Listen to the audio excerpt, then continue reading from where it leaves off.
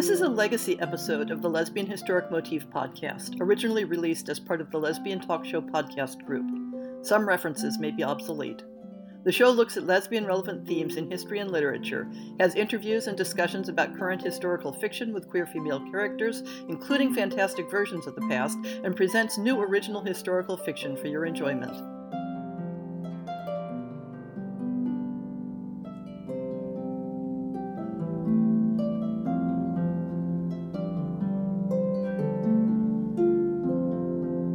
Today, the Lesbian Historic Motif podcast is delighted to talk to Katharine Duckett, whose debut novel, Miranda in Milan, follows the life of Shakespeare's character Miranda from The Tempest after the conclusion of the events of the play. Welcome, Katharine. Hello. Happy to be here. Katharine has had short fiction published in Uncanny, Apex, Pseudopod, and Interzone. I've invited her onto the Lesbian Historic Motif podcast because Miranda in Milan falls at the intersection of historic settings and queer women. Why don't you tell us something about the story? Sure. So as you mentioned, this is a story that unfolds after the events of The Tempest. So at the very end of The Tempest, the events of the play have been resolved and they're off to Italy, presumably for Prospero to be reinstalled as Duke of Milan and for Miranda to live happily ever after with her Prince Ferdinand. And in my story, things don't quite go that way. They do end up back in Italy. But Prospero brings Miranda to Milan, and there she uncovers a lot of secrets about her own past, learns more about where she comes from, and also where she's going, who she is as a person, which she's never really gotten the chance to explore before. Mm-hmm. So what was it about the story of Miranda that made you want to follow her further? I think the reason I was so intrigued by Miranda is we're given so little of her, in a way, in the play. She's never really given space to speak for herself. She's very much under Prospero's thumb the entire time. He has most of the lines in the play and is constantly just instructing her and telling her what she should think and that things are this way and that way. And you have to remember that, if you're viewing this character as a real young woman, she's been raised alone on this island with only her father telling her how the world is. And the only other person on the island, Caliban, she's been told that he's this terrible, awful creature. So she's also literally never met any other women. And so I think that as a queer woman, that really caught my imagination because I was thinking, wow, what if this character is queer and she gets out into the world and she sees other women for the first time? That would be an incredibly, I think, complicated experience. Yeah. So that was the germ of the story for me. It would be a complicated experience even if she were straight because the lack of socialization models is just astounding. And Prospero, he's very much a puppet master figure. So as you say, Miranda is, It's like she's his creation in the play and doesn't have an existence of her own.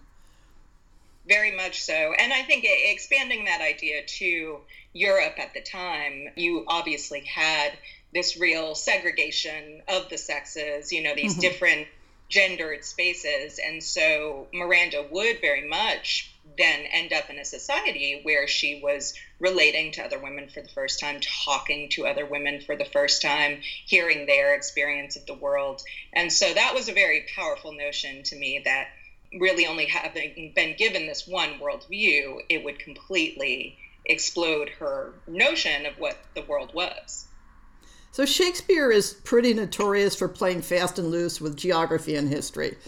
So in spinning a tale based on one of his works, did you feel equally free to play around with the details of history, or were you aiming for a Milan that was more of a real world, it's 16th century you're using, right? Yes. So I actually did a combination of things. I think I wanted to keep myself a little more on the path than Shakespeare might have stayed, also because I have access actually to, more text than he would have had and, more of a sense of what life would have been like at that time. But I did want to also keep that sense of Shakespeare's Italy and the way that he saw Italy and also the magic he brought in. Obviously, that is a huge component Yeah, if it's not magic, it's not the Tempest. Exactly. So there is a fantasy element, but yeah, I was very much working within the 1500s, looking at this taking place around the early part of the century, and I bring in some elements from later, but trying not to have anything that was an obvious anachronism. So what's also interesting about the Tempest is you have Prospero, who and his brother Antonio, who are these dueling rulers of Milan, appear to be, for all intents and purposes, Italian, from, an Italian family. But at Shakespeare's time, actually, Milan had fallen under the rule of the Spanish Habsburgs. So actually, the Tempest itself is a real throwback in history to, I think, this romantic notion of these Italian rulers and this Italian dynasty. Yeah. So I kind of ran with that idea and used the period of the House of Sforza as my jumping off point. So that was sort of what I modeled Prospero's reign after, and maybe the family that Miranda is entering into. And that's where I started a lot of my research. I ended up spending quite a lot of time on, there's a great, anyone who wants to go down this rabbit hole, there's a fantastic website for Sforza Castle that I was on quite a lot, because it has a ton of history about the castle, but also you can explore it. You can literally go down hallways and see different rooms, and that was my starting point. But then actually I was able last summer to go to Milan and see the castle, and that was incredible to get to line it up with all this research I'd done. So that was my setting. So it sounds like you're very fond of going down research rabbit holes. What's your general historic background? Is history always been a love for you, or did you get into it specifically for this novel?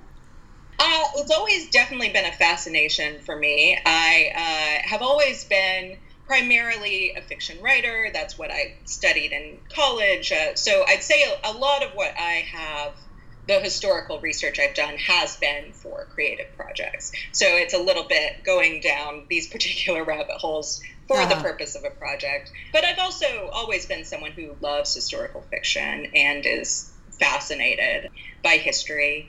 And this story in particular came out of a class that I took in college.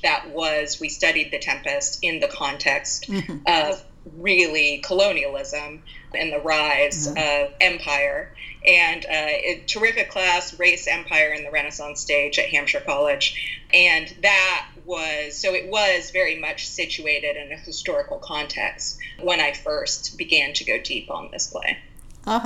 That sounds like a fabulous class. It was. When you decided, and maybe decided is the wrong word, but when you decided that your story would draw Miranda into a queer relationship, and a relationship, as I understand it, with a woman of color, how did you approach depicting that? What were the challenges? The major challenge in the research is that we have very little information about queer relationships between women at that time.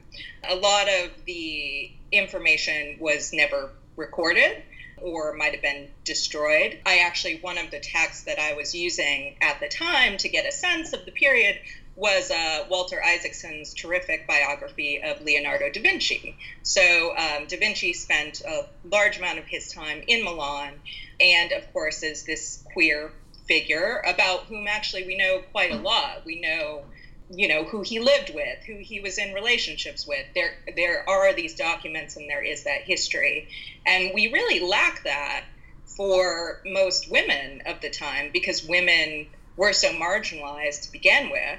And as you noted earlier, men's and women's lives were very separate and distinct. And the situations that applied to a man like Da Vinci might be irrelevant to women's lives. Yes, exactly. And actually, it's interesting. Obviously, the way that homosexuality was seen in Italy at the time was sometimes it was actually for men a very free experience, and there was actually kind of a flourishing of gay culture, and then there would come these crackdowns and this persecution and these legal ramifications, of which again we have records, so you're actually able to see what was happening. And what's interesting is actually lesbianism was not prosecuted in that way on that scale. Yeah. In fact, often because it just wasn't seen, it might not just be seen at all, but it also wasn't seen as serious because in a way women's relationships just weren't seen as having that same gravity and that same importance. Yeah, depending on what the women were doing, it might not even be seen as sexual.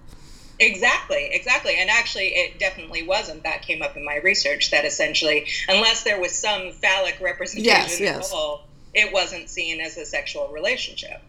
The other part of my question, and I'm going by the book blurbs and a couple of reviews, as I understand it, the woman that Miranda is involved with, she's a servant and a woman of color. And what did that bring into the equation here? Yes. So part of what I wanted to bring into this story was not only a sense of the history that we have and the way that we view that time, but the gaps in history. Mm-hmm. There's so much that is unknown. There's so much that is lost. And this character in particular is a witch, very mm-hmm. much speaking to the context of the Tempest. She's someone who practices magic. She proudly identifies as a witch. But if you know your history of early modern Europe at that time, that is not a comfortable thing to be. Mm-hmm. And it was at that time already in Lombardy, you were seeing witch trials, but you really wouldn't see it reach the fever pitch until the middle of that century. And so that, to me, it's not explicit in the book, but that is some of the history that was, I think, hanging over the story, was this sense that, these women are under constant threat in a way, just because being a woman who was in any way different at that time could very much put you under threat of death, quite mm-hmm. literally. And so many women were killed during that time, and also so much history was lost. So many texts were lost and expurgated. So I really wanted to bring that in. And then the other element is that Miranda's love interest is a Moorish woman. That term is used in the book because mm-hmm. it was the term that would be used at the time. But in the book, I make it clear that term was really just used as an othering term. Mm-hmm. It was applied to many different people at many different times, and it really was just used as a line to demarcate, us from them. Yes. So part of this character's history is that she was born in Marrakesh, lived in Spain, and again, if you know your history of Spain at that time and Andalusia, that would have been a time of immense persecution and also immense loss of Arabic writings. There were huge bonfires and just destruction on a massive scale, Arabic histories mm-hmm. and writings. So this character, her mother, was a poet who was writing in Arabic, and many, many of her writings at that time, when they were living in Spain, were lost. And the reason that I wanted to bring in that character specifically was the heart of The Tempest is, we see it as the story of Prospero, but the other underlying story that we often don't explore as deeply, and some creators have, is obviously Sycorax and Caliban. Yeah. Sycorax is the witch who came from Algiers, who was living on the island and gave birth to her son Caliban, and Caliban is really the only person left to speak on behalf of his mother. Uh-huh. But he's a male character. We don't have she can't speak for herself. Her legacy has been erased. And Prospero disparages her even after death and is really the person who speaks for her as well. So I wanted to bring in a lot of that idea that The Tempest is so much about a man narrating his view yes. but he's really the one left standing. And so we don't know. We've lost so much of the real story of Sycorax. And so to contrast that, we have in the character of Doria, a contrast with that loss. You know, the idea that, yes, her mother's writings were lost, and yes, some of her mother's history was lost, but it lives on in her daughter, who is determined to protect that legacy and speak for her mother. Wonderful. So I wanted to jump tracks here a little bit, because when I was looking up your information to prepare for the interview, I noticed that you are currently the fiction editor for the special issue of Uncanny Magazine, Disabled People Destroy Fantasy. That's right. Yes. And my listeners, because this show is primarily aimed at the lesbian fiction audience, and they probably are not as familiar with that series as you and I are, so let me give them a little background. This is a ongoing loose series of anthologies that's been sponsored by different publications. Started out several years ago with the theme anthology Women Destroy Science Fiction, which turned a misogynistic complaint into a tongue-in-cheek theme of a wildly successful Kickstarter campaign, spread out to include women destroying fantasy and horror. And then the initial series was followed by similar series of anthologies with queers destroying all the genres, and then people of color destroying the genres. And the current series is disabled people destroying science fiction, fantasy, and horror. I assume there's a horror one, too. I think I've only seen the other two. Yeah.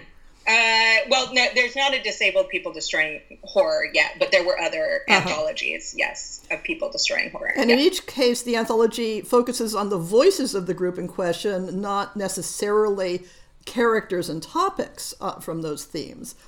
But what I'm fascinated by is you're in the middle of editing this anthology at the same time that your debut novel is coming out. And what is that like? Yes. And I should note that the book is actually a novella, but it's, so it's my debut novella. But okay. It's actually been great. You know, I think it's obviously kind of an overwhelming time when your first book comes out. So it's actually been really, really great to be able to focus on this other project. I'm so excited about this anthology. I was lucky enough to have a story in Disabled People Destroy Science Fiction, and that was just an incredible experience to get to work with that editor. So I couldn't be more thrilled to be involved and to see all the work that's coming in. We're in the middle of submissions right now, and open for a little while longer, and it's been incredibly exciting to see what's come in so far. Yeah. Any other upcoming projects or publications that you're working on you'd like to tell the listeners about? Yes. So actually, by strange coincidence, I have a story coming out in an anthology that publishes the same day as Miranda and Dawn. So that's the Sharp and Sugar Tooth anthology coming out from Upper Rubber Boot Press. A little bit. They designed that as a tongue twister, didn't they? So yes, that is it's shaping up to be a terrific anthology. It's the takeoff, the idea was basically food and horror. And so I have a story in there that's a queer enchanted bakery tale, basically. So yeah, I'm very excited about that. Bakeries seem to be popular settings somehow, or either that or I've just been noticing them. Yeah. So if people wanted to follow you on social media, where should they look? So you can find me on Twitter at KEK Duckett, and that's really the best place to connect with me. You can also visit my website, KatharineDuckett.com, send me a message there. I love hearing from readers and other writers as well. So I'll put links to all of those and all of the publications we discussed in the show notes. Thank you so much for joining us today at the Lesbian Historic Motif podcast, Katharine. Thank you, Heather.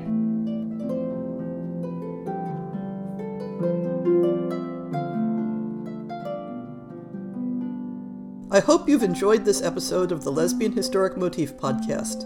See the show notes for links to people and topics. Most shows will have a transcript linked as well. If you have a book announcement, a topic suggestion, or might like to appear on the show, please drop me an email. If you enjoyed this podcast, please rate it and subscribe on your favorite podcast app, and consider supporting our Patreon.